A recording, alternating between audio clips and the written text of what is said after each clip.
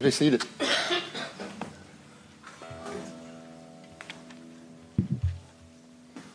I have to admit that this morning seems a little bit like a reunion because there's just been a number of people that have made it that haven't been able to for sickness or various things going on in their lives. And so this has been a real treat to see a number of people that I haven't seen in a while. And two of those people especially are Pastor Craig and his wife Kim. Yeah. Back from sabbatical. You can kind of see the glow kind of over there. And I tell you what, it's good to see his face because he's been missed. So looking forward to co-laboring with you some more, brother. The title of this morning's message is Never Forget. This morning our focus will be on Psalm 103, which is credited by most scholars to have been written by David. Charles Spurgeon, in his commentary on the Psalms, notes, Psalm 103 doubtless is by David. It is in his own style. When at his best, we should attribute it to his later years when he had a higher sense of the preciousness of pardon and because he had a keener sense of sin than in his younger days. His clear sense of frailty of life indicates his weaker years, as also does the very fullness of his praiseful attitude. It appears at the time in David's life that Psalm 103 was written is unique in that it's not during a time of struggle, hurt, or pain where he's addressing that before God. It's not a time when enemies were closing in, nor an urgent time of crisis where he is crying out for God to intervene. It's not a time of grievous sin where he's confessing and crying out for God to cleanse and purify his heart. There's no present need he's asking God to meet in his life through the psalm. Psalm 103 is a psalm that is all out worship, praise, and thanksgiving. G. Campbell Morgan writes, it is perhaps the most perfect song of praise to be found in the Bible.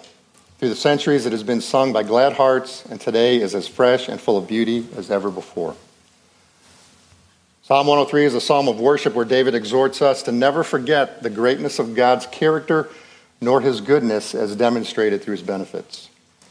Almost every psalm has something in it that points to Jesus, something that reveals the gospel, God's story of redemption, and Psalm 103 may be the most deeply packed gospel psalm of all. Go ahead and turn in your Bibles to Psalm 103. And as you turn there, I want you to think of the most breathtaking scenery that you've ever seen. Are you picturing something? What were your emotions as you gazed upon its beauty?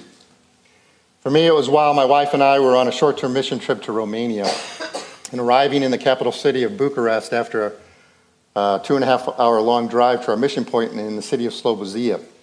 After already being weary from a long flight, we found ourselves riding in two old transportation vans without air conditioning in the heat of summer. We were hot, tired, and a bit cranky. As we approached the city on both sides of the thoroughfare, as far as the eye could see, we could see fields of sunflowers in full bloom. I mean, these sunflowers were probably 3 feet high. And in the sky were two brilliant rainbows that served as an arch going into the city. All we could help but feel in that moment is it was God indicating that he went before us to prepare the mission field and that he would be with us throughout the entire week. God revealed himself to us through his creation, inspired us and lifted our faith with anticipation on what he was going to do.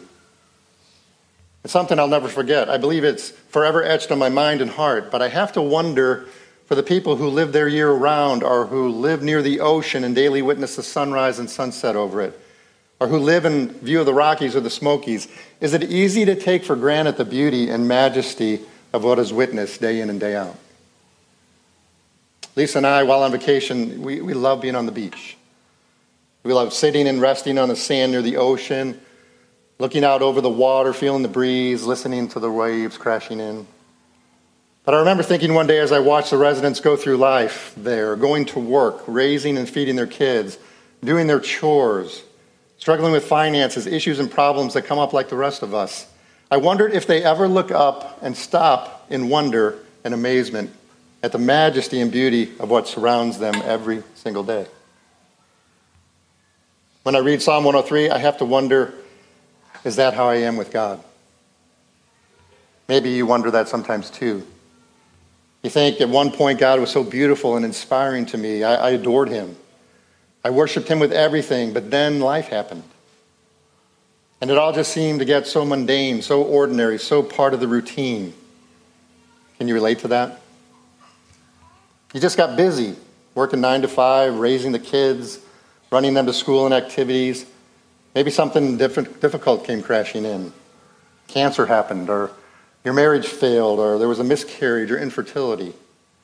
Someone close passed away. Maybe it was that dream or life purpose that died or failed. And suddenly you were no longer in awe of the beauty of God, or in awe of his presence in your life, or amazed at his benefits. All of it just became old news. Things you still knew, things you could still recite concerning God's character and blessings, but stuff that no longer stirred your heart. How can we fight against losing a sense of awe at the beauty and wonder of God? How can we daily look at God and be astonished and amazed as we once looked at the fields of sunflowers, or a double rainbow, or a sunset over the ocean, or a majestic mountain range? I believe in our psalm today, David has something to share with us about just that. So go ahead, in your Bibles, Psalm 103. We're going to read the entire psalm.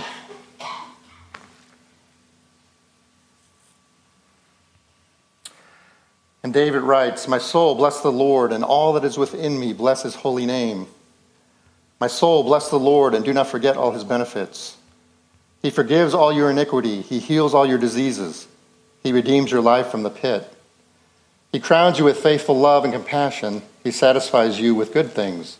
Your youth is renewed like the eagle. The Lord executes acts of righteousness and justice for all the oppressed. He reveals his ways to Moses, his deeds to the people of Israel. The Lord is compassionate and gracious, slow to anger and abounding in faithful love. He will not always accuse us or be angry forever. He has not dealt with us as our sins deserve or repaid us according to our iniquities. For as high as the heavens are above the earth, so great is his faithful love towards those who fear him. As far as the east is from the west, so far has he removed our transgressions from us. As a father has compassion on his children, so the Lord has compassion on those who fear him. For he knows what we are made of, remembering that we are dust. As for man, his days are like grass. He blooms like a flower of the field. When the wind passes over it, it vanishes, and its place is no longer known. But from eternity to eternity, the Lord's faithful love is towards those who fear him, and his righteousness towards the grandchildren of those who keep his covenant, who remember to observe his precepts. The Lord has established his throne in heaven, and his kingdom rules over all. Bless the Lord, all his angels of great strength who do his word, obedient to his command. Bless the Lord, all his armies, his servants who do his will. Bless the Lord, all his works in all places where he rules. My soul, bless the Lord." Let's go ahead and pray.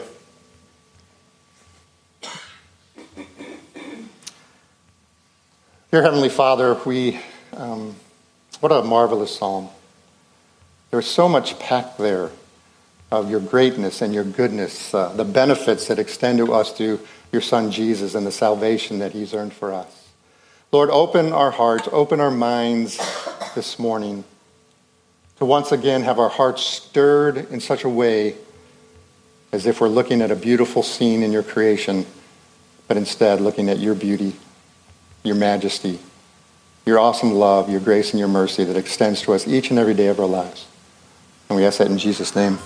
Amen. Did you notice that the words that David he repeated several times? Often repetition, when you see it in the scriptures, is as if the writer is shouting out to you, pay attention, take note of this. This is important. Take this to heart. He uses the word bless, as in to bless the Lord 6 times, twice in the beginning, 4 times at the end. He uses the phrase faithful love 6 times, along with the word compassion 3, as describing God. And more than any other word, he uses the name Lord 11 times. That word Lord in the Hebrew is translated Yahweh, which is the covenant name of God, the eternal self-existent one, the sovereign ruler over all. This should indicate to us who the focus of this psalm is really on. It's not on us. It's not primarily about us. It's about God, who he is, and what he is like. David's trying to get us to focus heavenward on the greatness and goodness of God in such a way that it will awaken our hearts, our very souls to worship, to bless the Lord with all that is within us. David uses several words in this psalm to describe the character and nature of God.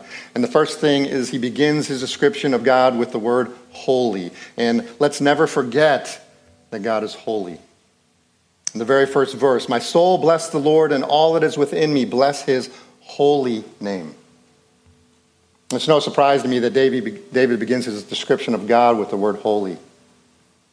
If you remember, there were two men in particular who were given heavenly visions of the throne room of God, and this is what they saw and heard. The prophet Isaiah in Isaiah 6:3 says, and the angels around his throne were calling to one another, holy, holy, holy is the Lord Almighty. The whole earth is full of his glory.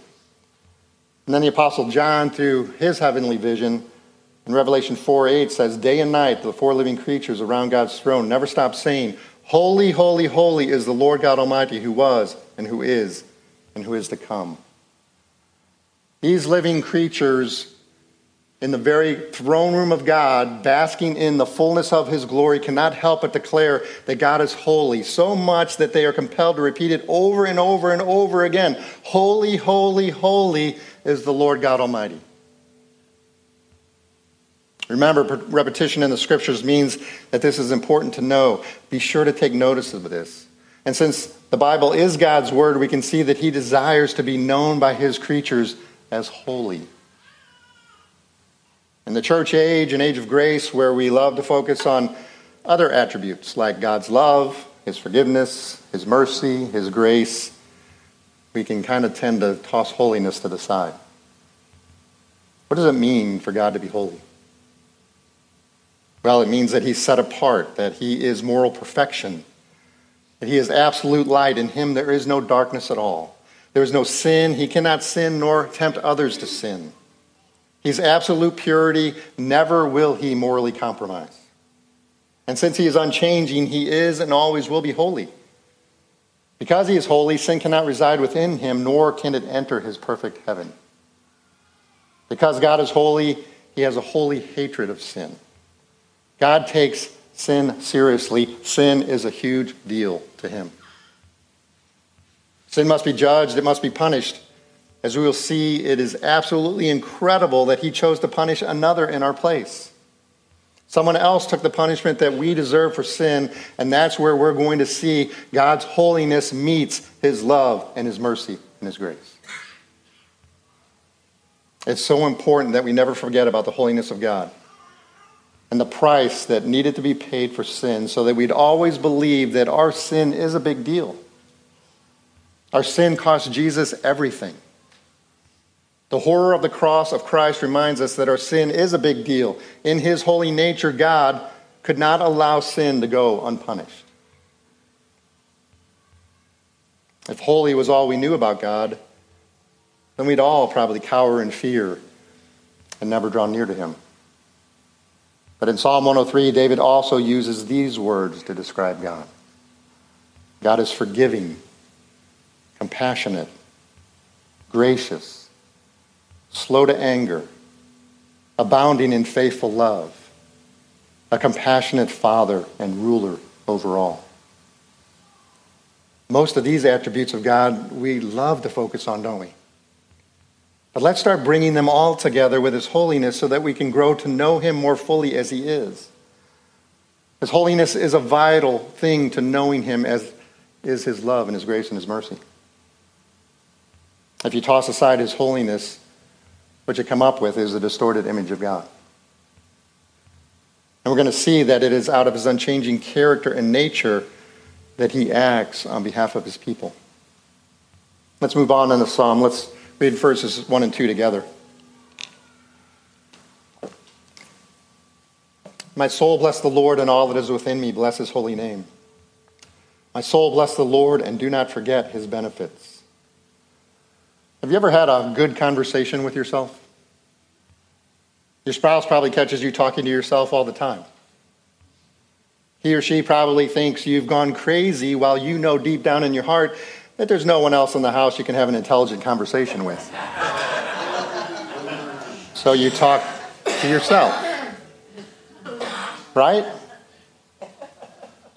David's talking to himself here, and he's telling himself, he's reminding himself to praise God with his soul. The essence of who he is involving all that he is, engaging his mind, his intellect and his reason, his heart, feelings, emotions, and will, the words from his mouth, the attitudes of his heart, the actions of his body. You see, worship is a mental, emotional, and physical thing, all woven together. When a person's worships God, they are to be fully engaged in blessing the Lord. This is what Paul meant when he wrote to the Romans, I urge you, brothers and sisters, in view of God's mercy, to offer yourselves as living sacrifices, holy and pleasing to God, which is your spiritual act of worship. The word bless is interesting because we're not asking God to bless us, which we're prone to do.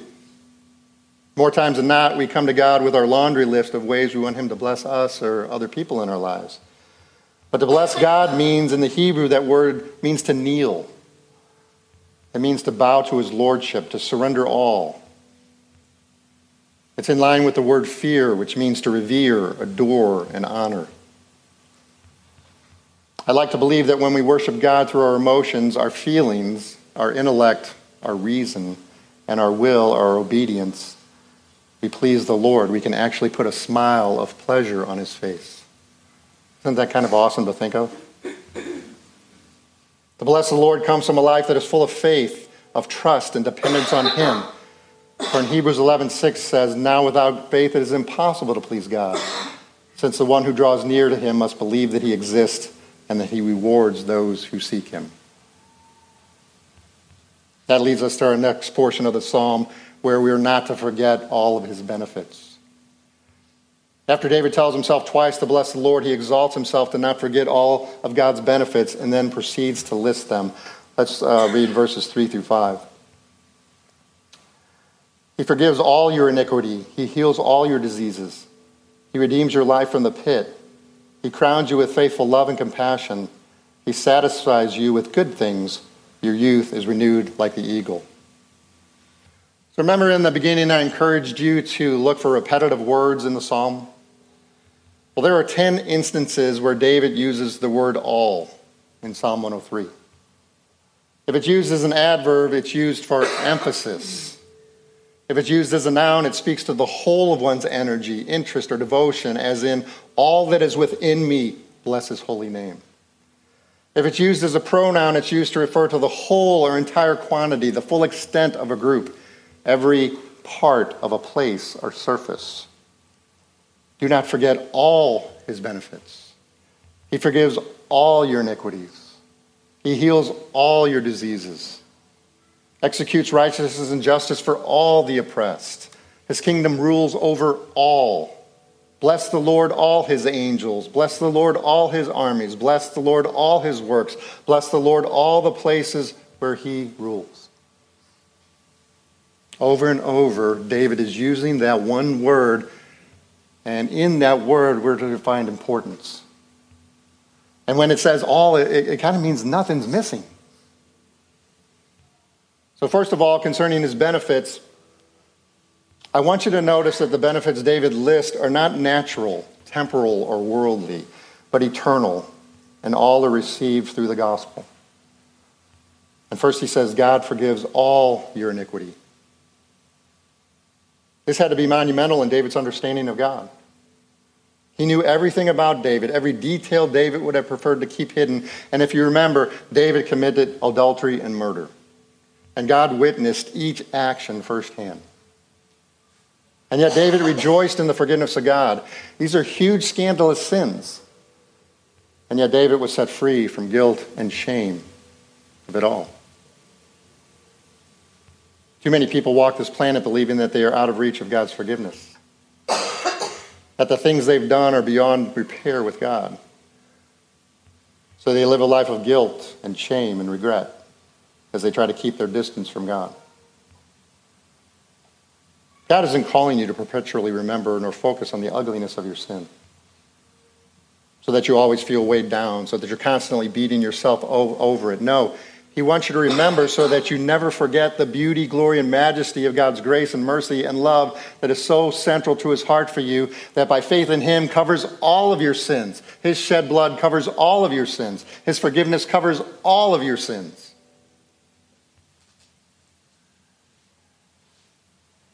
The reality of it is your sins do deserve to be punished by a holy God. But God in his love sent Jesus to take the punishment you deserve in his place. It's by placing your faith in him that God forgives you and cleanses you of your sin. Through Jesus, the forgiveness of God covers all your iniquities, past, present, and future. Never forget or lose sight of the depth and gravity of your own sin, while never forgetting how much you've been forgiven by God's grace, and never forget who it was who earned that forgiveness for you. The next benefit that David mentions is that he heals all your diseases. And this can't only mean physical healing in this life on earth, because first, we all are in the process of dying. Secondly, each of us has an ailment or malady or illness or disease we're dealing with. Probably the majority of the people could stand up and say, yeah, I'm dealing with this, and the other person, yep, I'm dealing with that. I see 4 types of physical healing. So let's dissect this for a moment so that we can see where it leads us. And the first healing I see from God is natural healing. In God's creative genius, he made the human body with natural antibodies and cells that fight against bacteria and virus and disease. He's also given the body the ability to heal itself from cuts and sprains and skin irritations and infections. The second kind of healing I see is medicinal healing. God has given human beings the ability to attain greater understanding on how the body functions, which can be done medicinally, surgically, and technologically to bring healing. These advancements are a gift from God. And obviously, human beings can go overboard and misuse it or misdiagnose. But when the lifespan in the Wild Wild West in the 19th century, I'm guessing maybe was around 38 years old, today in the United States in the 21st century, it's climbed up to around 78. That's 40 years difference, and a lot of that is because of the advancements of medicine. The third aspect of God's healing is supernatural, where God breaks through in the natural order of things to give healing to an individual in such a way that is beyond natural or scientific means. Often through prayer and the power of the Holy Spirit, someone experiences healing much to the amazement of those in their lives around and unto the glory of God. But not nearly everyone who is prayed for is healed, are they? That leads us to the fourth aspect of healing, and that is eternal healing. This occurs when a believer in Christ departs from this life into the next. They are completely set free from the consequences of the curse, the fall, the consequences of sin, where in body, spirit, and mind they are completely and fully healed, never to be subjected again to decay, disease, or death. It's in this moment where God's promise to heal all your diseases is realized. What a glorious promise that comes as part of your salvation. Let's move on in the psalm to Psalm in verses 4 and 5. And David writes, he redeems your life from the pit. He crowns you with faithful love and compassion. He satisfies you with good things. Your youth is renewed like the eagle. The third benefit that David wants us to never forget is that God has redeemed your life from the pit. The word redeemed here is a market term that simply means to buy back. And God purchased you back for himself at a very costly price to his son. That is how valuable he sees you. That is how much he wants you for himself. And if you notice in the Christian Standard Bible, which we're using, the word pit is capitalized, which tells us that the writer is speaking of a specific place that can be identified as a pit. I believe David is speaking of hell, that place that the Bible says was created for the devil and his angels. I know many people would prefer it not to be true, so they tell others that there's no such thing as hell. But Jesus spoke on the subject of hell more than anything else. I believe he did so out of his great love for you and me because he wanted to warn us not to end up in that place. If hell is not real and Jesus is a false teacher, he is not God and should not be believed or be followed. Hell is a place, according to the scriptures, where people in this life who reject Christ, who decide they want nothing to do with Jesus in this life, get what they want for all eternity. Hell's not a place where all the wild people go to continue on in eternity of their wild party lifestyle. Hell's a place, according to the Bible, of complete and utter aloneness where God's goodness and love is forever absent. a place without joy, without peace, without love, absent of all that is good and pure, right, and just. But when someone places their faith in Christ, surrendering their life to Him, heaven is a real place for them. And the Bible explains that it's going to be like this. God will live with them. They will be His people, and He will be with them and be their God. He will wipe every tear from their eyes. There shall be no more death, no more grief, crying, or pain, because the previous things have passed away. Then the one seated on the throne said, "Look, I am making everything new." Believer in Christ, this is what you have to look forward to. Never forget, if you've been redeemed by Christ, your benefit is twofold. You have been saved from the pit of hell, and that is a huge thing. And just as huge is you've been saved to the glories of heaven. And that is an awesome thing to think about. The fourth benefit that David speaks of is He crowns you with faithful love and compassion. And the picture David gives of the people of God being crowned, it's amazing to me. In every fairy tale or story, when you see a king or queen being honored, it's a royal celebration. Even when you could never earn or deserve royalty because of Christ, He treats you like you are royalty, like you deserve it. I love the phrase David used here, faithful love, as describing God, and he uses it 4 times. And once again, if it's being used 4 times in the Scripture, that's a pretty big emphasis in this psalm. He wants you to know, God wants you to know, my love is faithful. You know, I recently officiated a wedding for Ken and Michelle Strickland, his son's Dan, who is now married to his beautiful wife, Laura.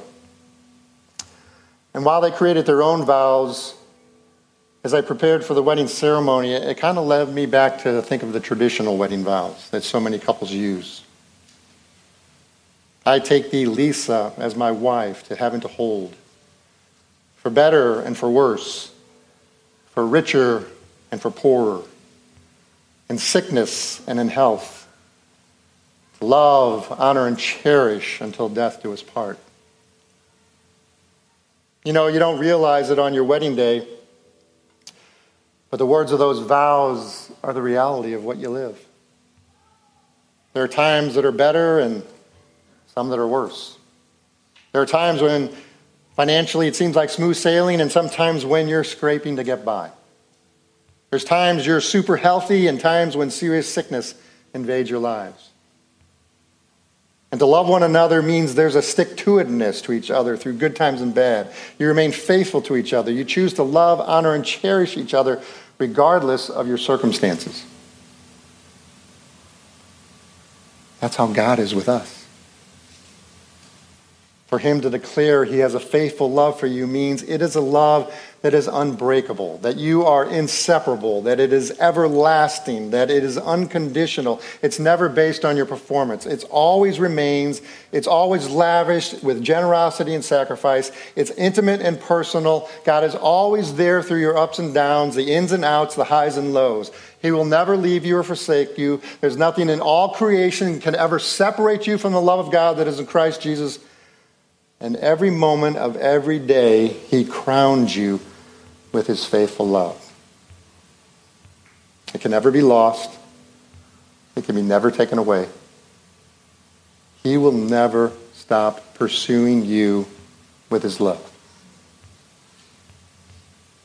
What an incredible love God has for His children. For every person that is in Christ Jesus. This is another benefit of your salvation in Christ. Never forget just how much He loves you. And if you ever doubt it, remember the cross. The fifth benefit that David writes about is He satisfies you with good things. You know, and if you were here last week, you'd remember that I said our definition of good is often different from the Lord's. Our definition is derived from what we see, feel, taste, touch, and experience in this life on earth. A planet that is cursed and racked by sin and evil, and that is under the influence of the god of this age, the devil.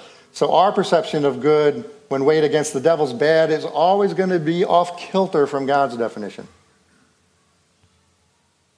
In Romans 8:28, when Paul states that God works all things together for good for those who love him and are called according to his purpose, we forget that he identifies his purpose in the following verse, which says to make you more like Jesus. That is the ultimate good. And he says, all things that happen in your life, the good and the bad, everything he uses because he wants to make you more like Jesus. Often we don't see the good because what he's working in our lives is not what we ask for, or desire, or anticipate, or expect. You know, it's kind of as if we know better than him. And especially when the good he's working is through a trial, or a great disappointment, a loss, or a failure. The greater good in our limited perception is not to have experienced that. God, the greater good was that I would never have to experience that loss, or that failure, or that disappointment, or that sickness. We always can only see in part. He always sees fully. His good is always going to be in line with how he sees our lives fitting into his grand story of redemption. By nature, we're people who long for the good old days. Those times we felt most alive in God, as if with God there can only be one season of good old days. Those days of our past were meant to prepare us for what he has in store for us today, for our new adventure, for new passions, for new experience with him at our side.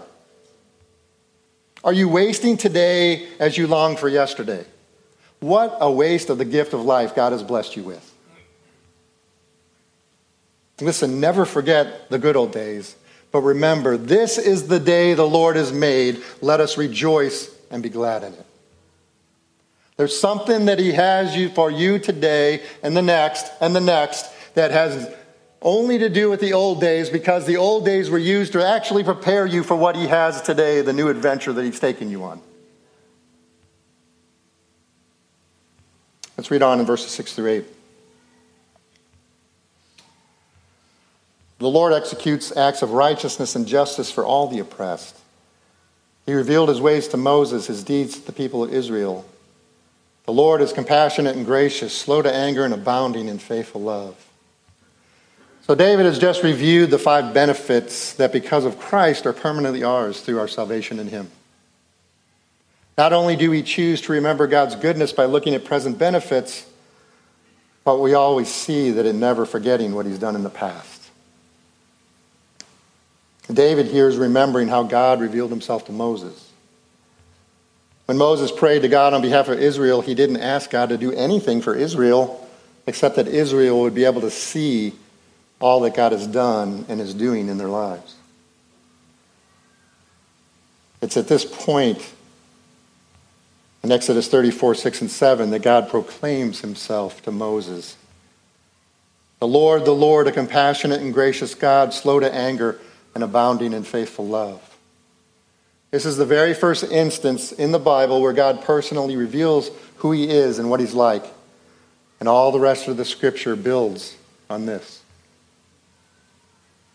David here is going to the scriptures and actually quoting Exodus. Why did David bring the attention here? He wants his readers to know that if God was faithful to his people then, he will be faithful to his people now. Past grace is evidence of future grace. His faithful love is no different for you and me. If he has proven himself as your provider in the past, he will provide for you in the future. God's love and care for you never ceases. Let's move on and read verses 9 to 13. He will not always accuse us or be angry forever. He's not dealt with us as our sins deserve or repaid us according to our iniquities. For as high as the heavens are above the earth, so great is his faithful love towards those who fear him. As far as the east is from the west, so far as he removed our transgressions from us. As a father has compassion on his children, so the Lord has compassion on all those who fear him. This is huge. Has the fact that God has done this for you, does it still blow you away? Never forget God's forgiveness and his amazing grace and love. David here gives us two illustrations that depict infinity. And he's answering the question, how high does God's love go? As high as the heavens are above the earth. Scientists say that light travels 186,000 miles per second. And they say that to reach the end of the known universe, it would take 225 trillion years. And David's using that as an example to tell us that God's love is infinite. It can't be measured. Then he answers the question, how far does God's forgiveness go? He says, as far as the east is from the west. If you traveled to the North Pole, you would have traveled as far north as you could. The only direction you could do is either plant your flag there or head in the opposite direction, south. But if you were at the equator and traveled east and you never turned around, you would be heading east for the rest of your life. This is the extent of God's forgiveness of you. It is unlimited. Jesus took our sin away and received what we deserve, judgment, condemnation, and wrath. God gives us in return what Jesus deserved, righteousness, honor, and glory. Because Jesus lived a perfect sinless life we could not live and died a death that we deserved as punishment for our sin, through our faith in him, God's full wrath for our sin has been satisfied through the cross of Christ. He holds no anger or unforgiveness towards you. He will never hold a grudge, never hold anything against you, or hold it over your head. Every sin, past, present, and future, has been pardoned by God, all because of Jesus. John 3:36 says, whoever believes in the Son has eternal life, but whoever rejects the Son will not see life, for God's wrath remains on him. And what is being said there is that with Jesus, God's wrath is forever satisfied. For the person who rejects Jesus, his wrath for your sin still remains on you. Let's move on in the Psalm. 13 through 16. As a father has compassion on his children, so the Lord has compassion on those who fear him. For he knows what we are made of, remembering that we are dust. As for man, his days are like grass. He blooms like a flower of the field. When the wind passes over it, it vanished, and its place is no longer known. You see, God was a father before the world was ever created. For the triune God, Father, Son, and Holy Spirit lived in perfect community and harmony and love in eternity past. Human fathers are meant to be a reflection of God the Father, leading their children to a right concept of God. The problem is that our sin and our fallenness gets in the way. When a father is not so good, that image can also be transferred to God the Father. And that child ends up with a distorted image of God. They see God as they see this father who is maybe distant or aloof, harsh or critical or abusive, indifferent or uncaring, or who abandoned them.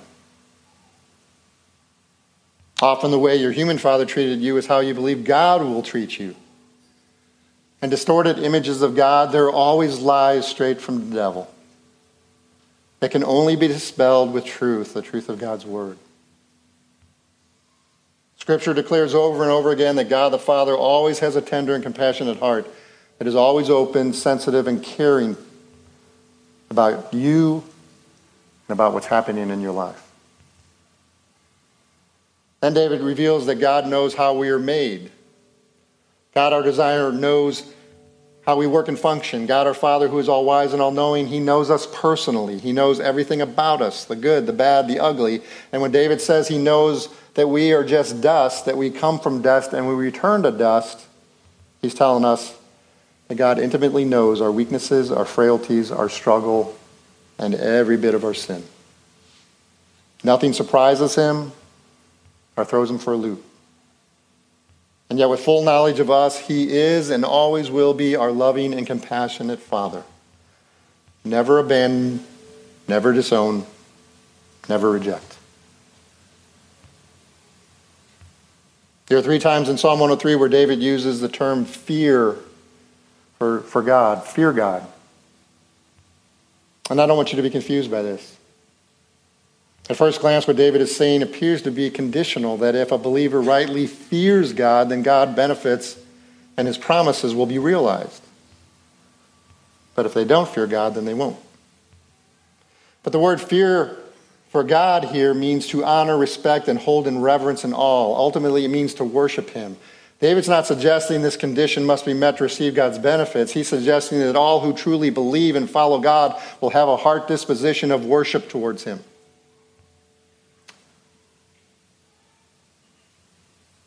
Verse 17 and 19. But from eternity to eternity, the Lord's faithful love is towards those who fear him, and his righteousness towards the grandchildren of those who keep his covenant, who remember to observe his precepts. The Lord has established his throne in heaven, and his kindness rules over all. From eternity past through eternity future, God's love for you always remains the same. It never diminishes depending on your walking close with him today or your drifting tomorrow. His love for you will last for all eternity. And as we pass on our faith in God's love and righteousness to the next generations, God will shine his favor on them, revealing to them his wondrous salvation. We have come to know God as the sovereign ruler over all, the King of kings and the Lord of lords. But isn't it comforting to know that what David says, that he rules over everything with his kindness? Let's go ahead and close, and let's look at the last 3 verses. Bless the Lord, all his angels of great strength, who do his word, obedient to his command. Bless the Lord, all his armies, his servants who do his will. Bless the Lord in all his works, in all places where he rules. My soul, bless the Lord. David began the psalm by talking to himself that he must bless the Lord, and he ends the psalm if now as if he's shouting to the ends of the earth, to all who can hear, bless the Lord. In it, he's attempting to cover everything. All who are in heaven, bless the Lord. All creatures of the earth, bless the Lord. May the Lord be blessed in all his works, past, present, and future, and in all places throughout the earth, heavens, and the entire universe. May all who created things in all places throughout the universe bless the Lord. Give him the glory, honor, and praise, and reverence, and all that he is due. Bless the Lord.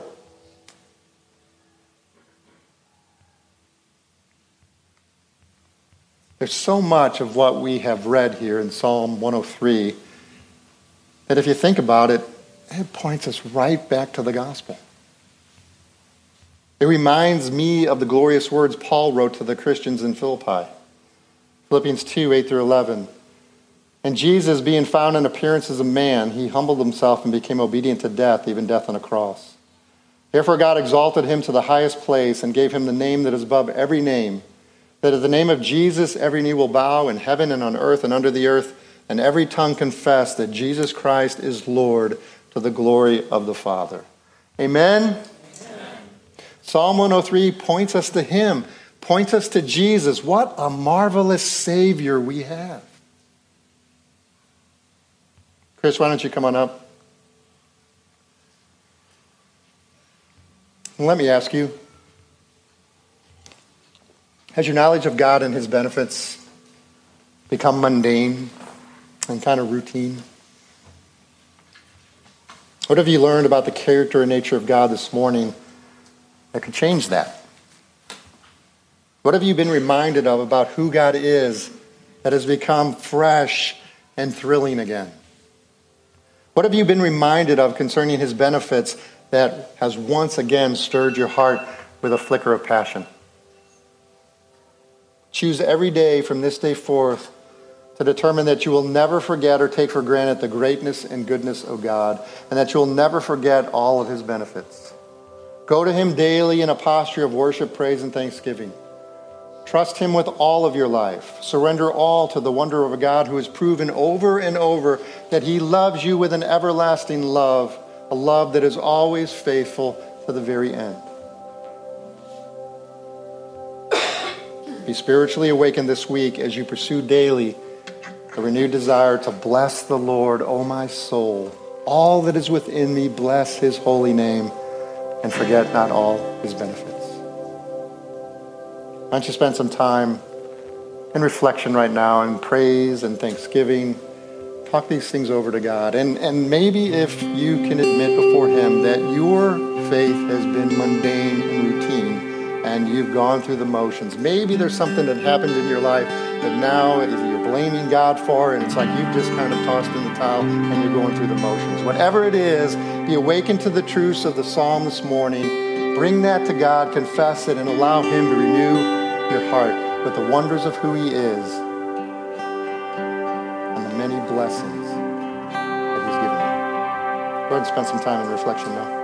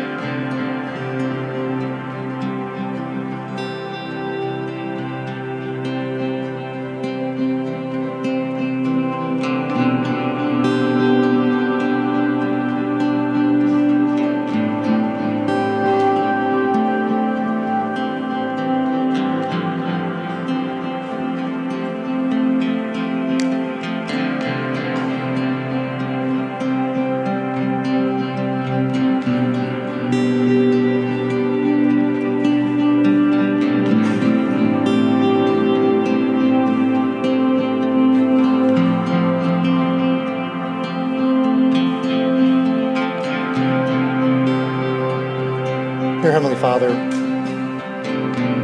we just want to thank you for the love gift of your Son, Jesus.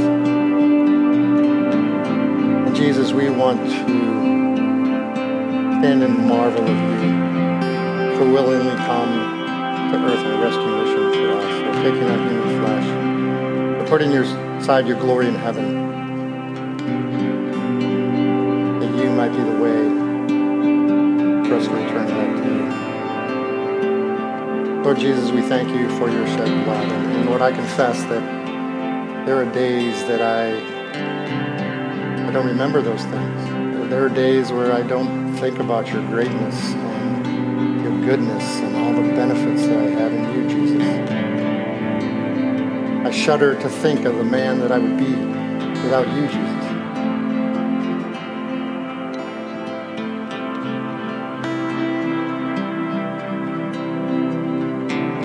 Move in our hearts through your Spirit. Allow that little ember that might still be in our heart to be fanned to a bright flame once again. Help us not to live off of things of the past and experiences that we've had and knowledge that we've gained, but Lord, help us to realize that today's a new day, and each day is a new day, and each day that we have the opportunity to be on an adventure with you. That there's new things that you want to do, new things that you want to show us.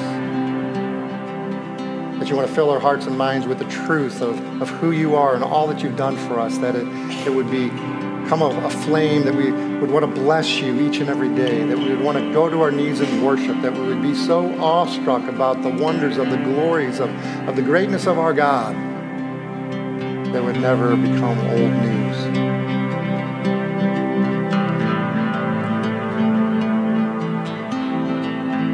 We love you, Lord.